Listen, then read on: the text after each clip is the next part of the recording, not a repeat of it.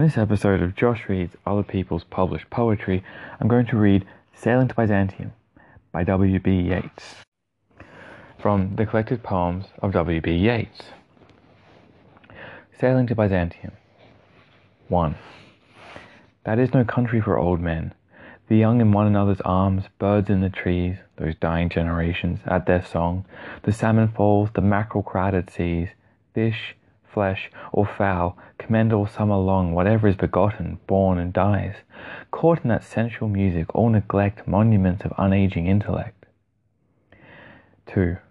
An aged man is but a paltry thing, a tattered coat upon a stick. Unless soul clap its hand and sing, and louder sing for every tatter in its mortal dress, nor is there singing school but studying monuments of its own magnificence. And therefore I have sailed the seas and come to the holy city of Byzantium. 3. O sages standing in God's holy fire, as in the gold mosaic of a wall, come from the holy fire, burn in a Gaia, and be the singing masters of my soul. Consume my heart away, sick with desire and fastened to a dying animal, it knows not what it is, and gather me into the artifice of eternity. 4. Once out of nature, I shall never take my bodily form from any natural thing, but such a form as Grecian goldsmiths make of hammered gold and gold enameling to keep a drowsy emperor awake, or set upon a golden bough to sing to lords and ladies of Byzantium of what is past, or passing, or to come. Thank you. And on to the commentary for Sailing to Byzantium. This poem is, if I remember correctly, an allegory for spiritual adventure.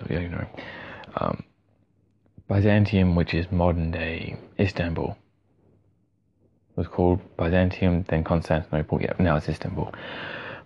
That is no country for old men. This is the opening line of the poem, and it's referencing, I'm fairly certain, to Byzantium, and it's this idea of you leave the old country and you go find a new place and you become a new person, and this wonderful new idea.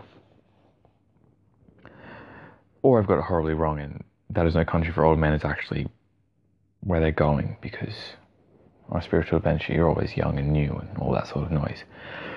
I'm going to leave that to the reader. You guys can read it and choose your own adventure. It's a great thing about poetry. You can read it, and as long as you pay attention to what's actually on the page, a wrong reading is quite difficult as long as you don't stray too far from what's on the actual page. I read this poem because I really enjoy it. Enjoy reading it. I don't pretend to understand most of it. I just like the way it sounds. I like reading it. I like the imagery in it. I mean, I guess it's a lie. I do understand what it's about. It's about going on an adventure and discovering yourself and discovering new ground and new ideas and all that sort of noise. And the other reason I like it is for the last stanza. There's that line, or that couple of lines, where it says, "But such form as Grecian goldsmiths make of hammered gold and gold enameling to keep a drowsy emperor awake." For whatever reason, that reminds me of Keats's Ode to a Grecian Urn. So when I read that last stanza, I kind of get this image of Keats's Ode to a Grecian Urn, that idea of, the painted figures on an urn are forever, chasing wild animals, on a hunt, or they're forever about to kiss, or they're forever about to have that glass of wine or goblet of wine or whatever is going on. And so for me, it kind of adds this extra sort of unintentional layer of meaning, imagery to the final stanza of the poem. And even then, the last three lines, or set upon a golden bough to sing to lords and ladies of Byzantium of what is past, or passing, or to come. That whole sort of, even that reminds me of, is it Frizzell's Golden Bough? But again, I know Yeats was big into the Golden Bough Society, so again, I don't know if that's just me reading too much into the poem, but that whole last stanza is really about, not really about, but for me, it's got that kind of image of immortality and finding something, and when you find it, it's this story of what is past or passing or to come. So it's this idea that when you get there and you find something, you're finding out what was and what is, and how sometimes they're very much the same thing.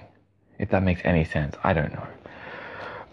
My recommendation is this: if you enjoyed my reading of this, grab a copy of Yeats and read it and make up your own mind. It's the only way to read Yeats. Otherwise you go spiral into this whole mythology and spirituality thing, and it gets weird. In the most interesting way possible, but it gets weird. Easily. So I'm just going to leave it there.